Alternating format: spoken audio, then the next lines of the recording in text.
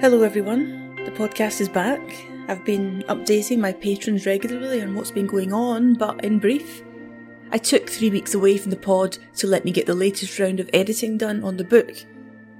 It was submitted on Friday, and I was very glad to see it go. During these last 3 weeks, I've been working hard, not going out, not doing anything really, except work on the book, so I was happy to be interrupted by the postman. It gave me an excuse to leave the desk and actually open the door to some sunlight and fresh air. Well, it wasn't Royal Mail, it was FedEx. A box had arrived from America and it was full of civil defence leaflets and booklets. It was sent to me by a very kind podcast patron, John Lane, and then a second batch arrived a few days later. Well, it's a real treasure trove, and I haven't had the time to properly scrutinise and read them all. But now it's Wednesday morning and I can roll my sleeves up and properly go through these papers and start sharing the good stuff with you. Leafing through the papers, I found one folder containing familiar words, words which just leapt out at me, words that I know well. Depression, avoidance, aggression, regression, discomfort. And I thought, yeah, we'll start with this one. The folder it's from is called Shelter Habitability, and it's a study of how civilians might behave when penned into a communal fallout shelter with hundreds, perhaps thousands of others. The document is from the Office of Civil Defence in Battle Creek in Michigan, and is from 1970. But first, some context on Battle Creek, Michigan. It sounds quaint and rural, but Google Maps shows me it's actually a city, and it's where the Kellogg's cereal company started. In terms of being a nuclear target, Battle Creek is home to Fort Custer, which is a National Guard training facility. But during the Cold War, it was, quoting from Wikipedia, home to units of the Navy Reserve in 1949, and to a Marine Corps Reserve Tactical Bridge Company in 1952. Also during that time, approximately 17,000 troops were trained for the Korean War, and Fort Custer served as an induction centre for draftees. Beginning in 1959, Fort Custer served for a decade as part of the North American Air Defence System. So in Battle Creek, apart from hosting that potential target, it also sits right in between Chicago and Detroit. So even if Battle Creek avoided a direct hit in any nuclear war, it would of course be at risk of fallout from those two big city targets. And now I turn to the newspaper archives to find out more about Battle Creek and its civil defence arrangements.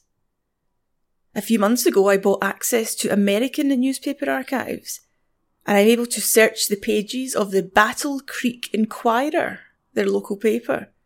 That's my Patreon funding, which pays for that, so thank you to everyone who contributes. You've allowed me to spend the morning in the Battle Creek newspapers. So before we turn to the study on behaviour in communal shelters, let's look at private domestic shelters. We know, of course, that there was a so-called shelter craze in America in the late 50s and early 60s, and it was no different in Battle Creek.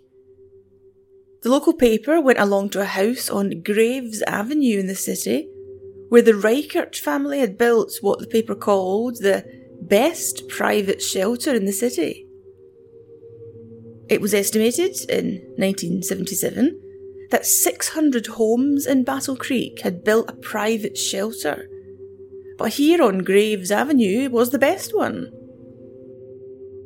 You might expect it to be a good one, as the guy who built it back in 1958 was the owner of a local steel company. And the bunker contained 8 double bunk beds, enough for the family and some employees of the steelworks. We might wonder, was he making space for his workers because he was a benevolent and kindly employer? Or was he being practical? assessing that if he was able to emerge from his shelter with a bunch of tough and hardy steelworkers with knowledge of how to reconstruct the ruined city, then he might be able to ensure his own survival, and indeed prominence in post-apocalyptic Battle Creek. That's something they don't tell you in civil defence booklets. They always stress get a tin opener, get lots of water, get disinfectant. They don't say get yourself a bunch of steelworkers. So down in this wonderful bunker on Graves Avenue in Battle Creek, there was a toilet down there and a hand pump to draw in water from a nearby well. There were some oxygen tanks, plus tins of food, of course, lots of mason jars full of, by now, spoiled vegetables. There were cartons of powdered milk and lots of old magazines from 1958. There were also 2 escape hatches, both of them filled with sand. The idea there is that the sand absorbs any blast wave which might pass over the shelter, but if you need to escape through those hatches, you would unbolt them, open the hatch, and let all the sand rush down into the shelter, leaving you with a clear route out. The paper tells us that the wrench to loosen the bolts of the escape hatch was still in position, just waiting there to be used. The shelter entrance also had a steel apron which would provide cover, so the Reichert family could shoot at any neighbours who tried to gain access to the shelter. Another resident across town had the same idea about defending his own shelter, telling the newspaper, quote, "When the roof falls in on this country in a few months, I don't want a whole army of people blasting their way in." This man, who asked to remain anonymous, said he imagined chaos erupting in America in the 70s, spurred by government spending bringing about an economic crash worse than the Depression. The article says, quote, "There will be gangs of people fighting for food. The Soviets will hit us with nuclear weapons during our chaos." Another article I found in the Battle Creek newspaper tells of a private fallout shelter built into a hillside beside the summer home of Mr. and Mrs. Alvin Corfitson at 3453 West Beckley Road. Now, given all the talk about having to shoot your neighbours if they try to gain access, why were these people plastering their address all over the paper? It's like those people who win the lottery and are daft enough to be photographed popping champagne and waving giant cheques. You're just making yourself a target. For God's sake, keep it quiet. If we scoot across town in Battle Creek to Lakeview High School, we learn it was built in 1960 at the height of the shelter craze, so obviously had a fallout shelter fitted in the basement. By the 1970s, when this article appeared and when the Cold War had entered its period of détente, it had been cleared and was used for school archery practice. But back in the 60s, when it was first kitted out, the fallout shelter area was filled with 1,000 large cans of survival crackers, 200 folding beds, half a dozen toilet pots with lids, lots of toilet paper, and a box of equipment to measure radiation. There were also sedatives stored down there. But in 1971, the school was told to get rid of them, as there were fears that kids would break in and take the pills. In the wider community, Battle Creek had space for 173,000 people in its network of public fallout shelters. This is, says the paper, more than enough for everyone in the area. That's the benefit, of course, of being a relatively small city. It could be technically possible to offer shelter space for everyone. The problem then is educating people about where they are, how to get there in time, what supplies to bring, and, as we will discuss in this episode, how to behave whilst you're stuck in there for 2 weeks.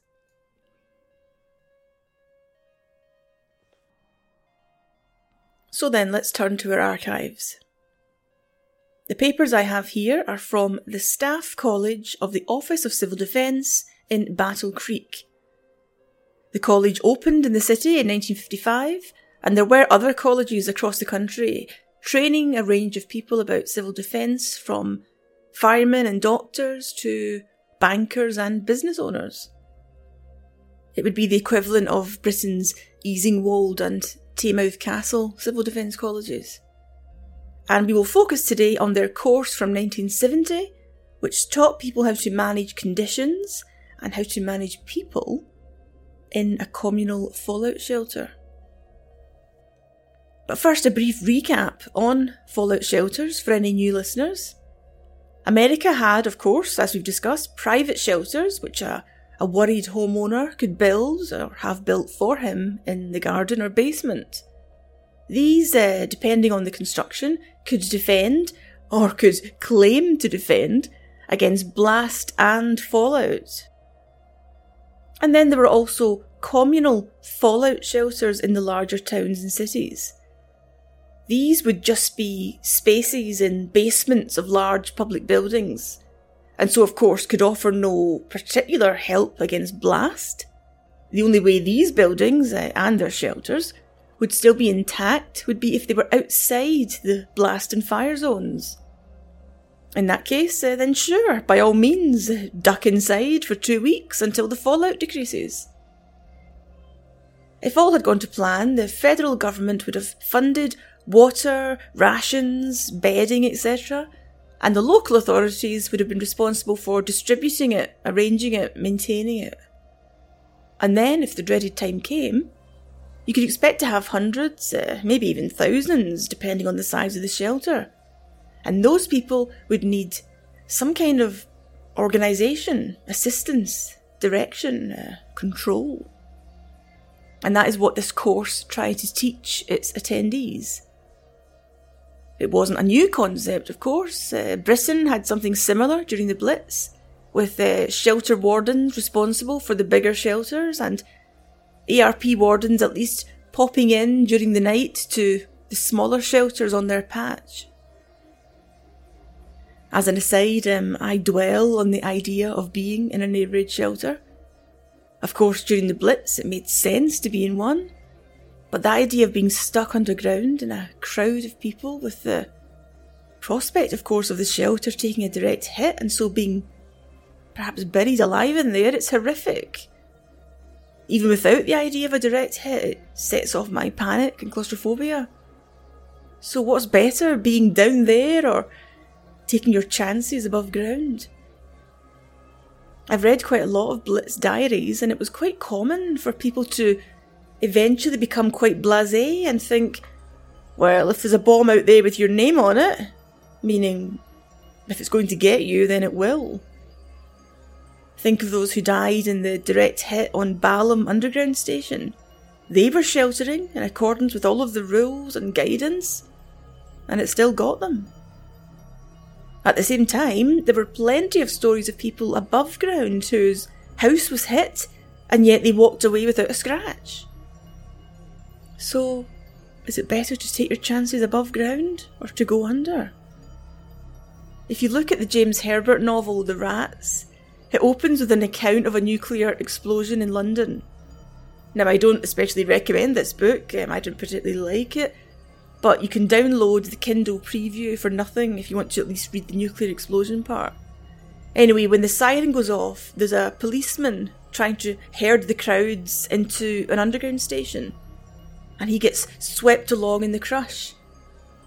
He is slowly being suffocated, and his arm has been broken, I think, and if I'm remembering it right, he's down there in the underground, slowly having the breath squeezed from him, and he thinks, for God's sake, where is this nuclear bomb? Just hurry up and be done with it, because he's suffering so much down in the shelter.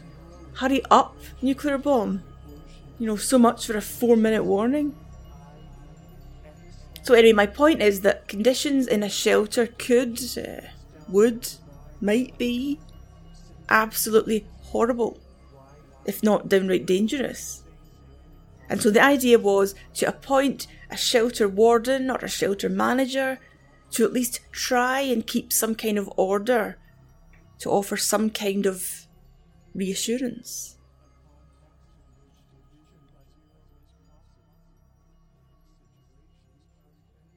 So my papers here open with a short declaration of the duties of a shelter manager in America. There are 2 sections here. I'll read them to you. And I'll stop saying shelter warden, which is what they were called in Britain in the Blitz. Here they are public shelter managers. And here are their 2 main duties, according to the files here with me. Section 1. In case of national emergency, public shelter managers duly appointed by the Civil Defence Director shall open shelters, take charge of all stocks of food, water and other supplies stored in said shelter, admit the public according to the shelter's operational plan as approved by the Civil Defence Director, take whatever control measures are necessary for the protection and safety of the occupants, and for turning over the shelter in good condition to its lawful owner at termination of occupancy. That's very optimistic there at the end. Handing it all back, nice and clean and shipshape, when everything's nice and safe again. Section 2. Public shelter managers and their authorised deputies are authorised to use whatever restraint is necessary against those who refuse to cooperate in orderly entry into the shelter, and with the routine of shelter living under emergency conditions, as set forth in the approved operation plan for the shelter. Now that's a bit intimidating, a bit grim, isn't it? Whatever restraint is necessary against those who are not being orderly. But we'll come to that later. I'll be doing this in 2 parts because the file is quite lengthy. So the next page is a copy of a shelter registration form, which will be given to each household to fill in, like a nuclear census. But who has time for bureaucracy and admin in nuclear war? But then, of course, let's not think that a nuclear war would be like it is in Threads, which you know is my obsession. And of course, that's how I always picture it. It could, in theory, be a limited nuclear war. Or, given the huge expanse of America, there could be areas relatively untouched, where a big town is able to keep itself ticking over. And so, a bit of admin and a bit of a head count wouldn't be a ridiculous idea. The form asks the head of the household to fill in name, address, any skills he has, and any illnesses he has, and to do the same for every member of his household. The part about noting your skills and illnesses is either eminently practical, as it would allow the post-attack authorities to match people to tasks to which they are fitted, or if you're a pessimist, it could be a quick way of sorting and labelling the weak, the unproductive, the burdened on society. The form also asks the household to note the names of any family members who are not present and to give their presumed whereabouts. This, of course, could be aimed at, hopefully one day, matching and reuniting families. I just find the idea of Armageddon admin hard to deal with.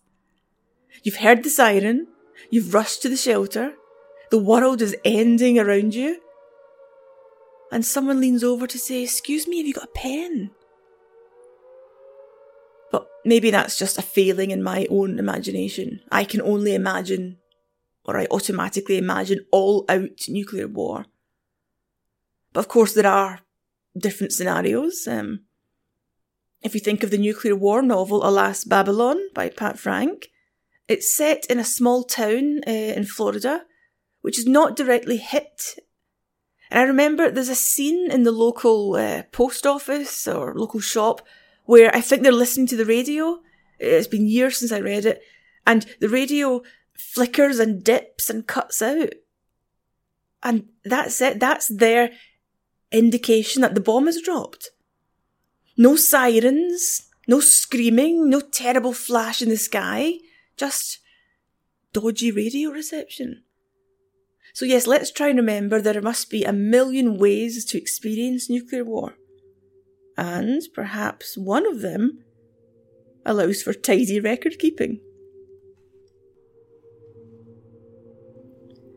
The next page of my file here tells the shelter manager how to help prevent fires in the shelter. I'll just skip this, there's nothing particularly interesting there, it's just the standard fire safety advice. Don't bring in flammable liquids, store any rubbish outside the shelter, etc. The next page, more interesting, is entitled Sleeping Arrangements. And there is far more detail given about sleep than there is about fire prevention. It advises setting up bunk beds around the walls, around the edge of the shelter space, and then you can add further rows of bunks down the middle. But these can be moved or dismantled during the day to free up space. Now, that seems like a lot of work, assembling and disassembling and shifting the bunks, but then maybe that's the point, to keep people occupied, keep them busy, steer them away from dark thoughts and brooding silence. We're also told that if there aren't enough bunks for everyone, then people can sleep in shifts. You've heard of hot desking in an office, this is hot bedding in a shelter. So people would sleep in shifts, taking turns in the beds. But if you do that, then it means that you can't shift and remove the beds during the day. Or you can't do any kind of activity that would cause noise or disturbance.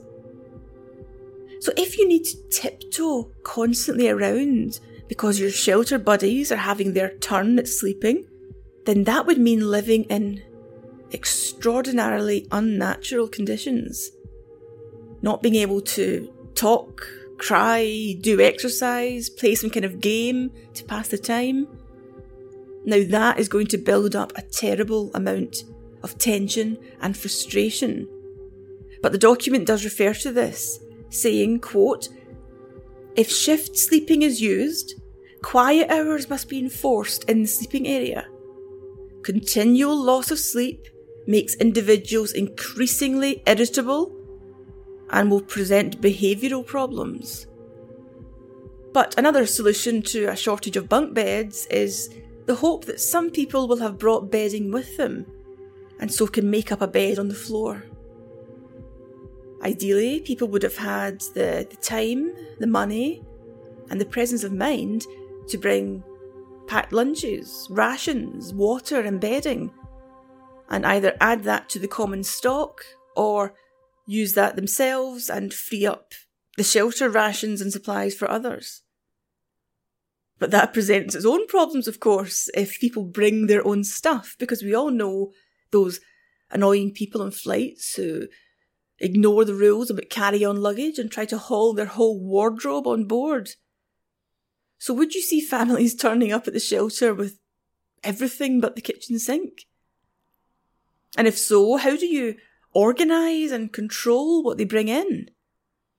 People are going to be rushing into the shelter. There won't be time to pass through some kind of shelter security where they pat you down and make sure you don't have anything flammable, anything dodgy, anything too bulky, that you're not going to be dragging in so much stuff that you hog all the space.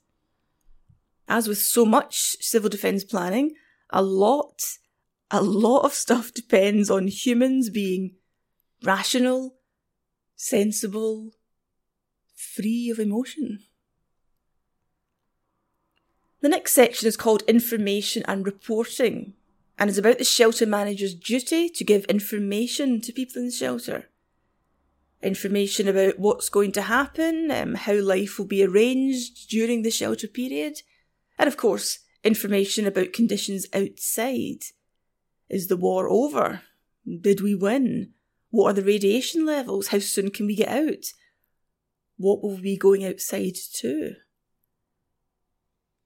The document says that giving out information will help keep people calm and cooperative, and that, quote, "It should be remembered that rumours start more easily and are a greater problem under stress conditions. Rumours can be more easily controlled by information that is adequate, accurate, clear, and concise." Now, there will need to be a very careful balancing act here, because surely, if the information you have as shelter manager is horrific, depressing, frightening, then there's a risk you will cause panic, even suicides, if you impart that information. But, as mentioned, withholding it will simply start rumours, and could also goad the suspicion that the authorities are keeping you in ignorance, deliberately working against you, and so it would open up a divide from the very outset between the civilians and the authorities.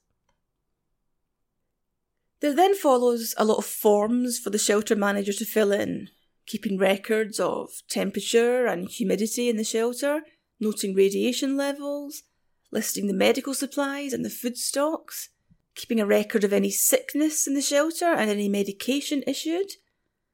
And there's also a space to note down the content of any messages received from outside. Then we have a list of other workers in the shelter. So it's not just a shelter manager who's in charge, there would be lots of others. Of course, we can assume this would only apply in a large communal shelter. So beside the shelter manager, we have an admin clerk, responsible for all those forms we discussed earlier. We have someone in charge of maintenance and repair.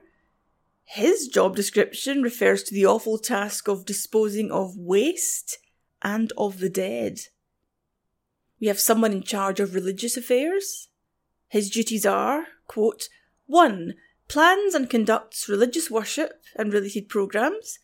2. Acts as counsellor in emotional problems when requested by the manager. We can suspect that guy would be busy. There is also someone in charge of recreation, and they will arrange individual and group participation for the shelter occupants. Now, that job would require a lot of creativity. Can you turn people's thoughts away from the Holocaust with a spot of Monopoly? Would it be some communal storytelling? Would it be singing? Will it be a giant game of I Spy? I spy with my little eye something beginning with D. Dry rations? Drums of water? Despair? And we will look at part 2 next week. So thank you for listening. I'm so glad to be back to podcasting. I will give you more updates on the progress of the book when I have it. It is currently with a copy editor. So for now at least, I don't have any more work to do on the book. It's gone back to the publisher. And I can get back to podcasting. And of course, in a couple of weeks, I go to Sheffield. And I'm going to do lots of filming and recording of all the Threads locations. And I will, of course, put any film up on YouTube. So I'm going to use the bit of free time I have at the moment to revive my YouTube channel and give it some proper attention. Of course, I'm on YouTube as Atomic Hobo, if you want to find me there. You can also find me on Twitter at Julie A. McDowell, on Facebook as Nuclear Britain, or on my website, juliemcdowell.com. And let me thank my new patrons who've signed up in the past couple of weeks. Thank you and welcome to Hannah Halls, Catherine Dobson, Andy Hall, Paul Watkins and Fiona Armfield. Thank you for supporting my work, my podcast, my nuclear research. I'm grateful to every single one of you. And if you want to join my Patreon, please look at patreon.com/Atomic Hobo. And be assured that you can cancel at any time. I know, of course, with the cost of living crisis that we're having here in Britain, you might think a bloody podcast doesn't merit any extra cash, but yep, you can choose the amount you pay each month and you can cancel whenever you want. So there we are, the podcast is back and I'm so happy to be at my desk with the microphone and with Bomba snoring at my feet. Snoring gently, so I don't think I'll need to edit out any snorts. Thank you all for listening.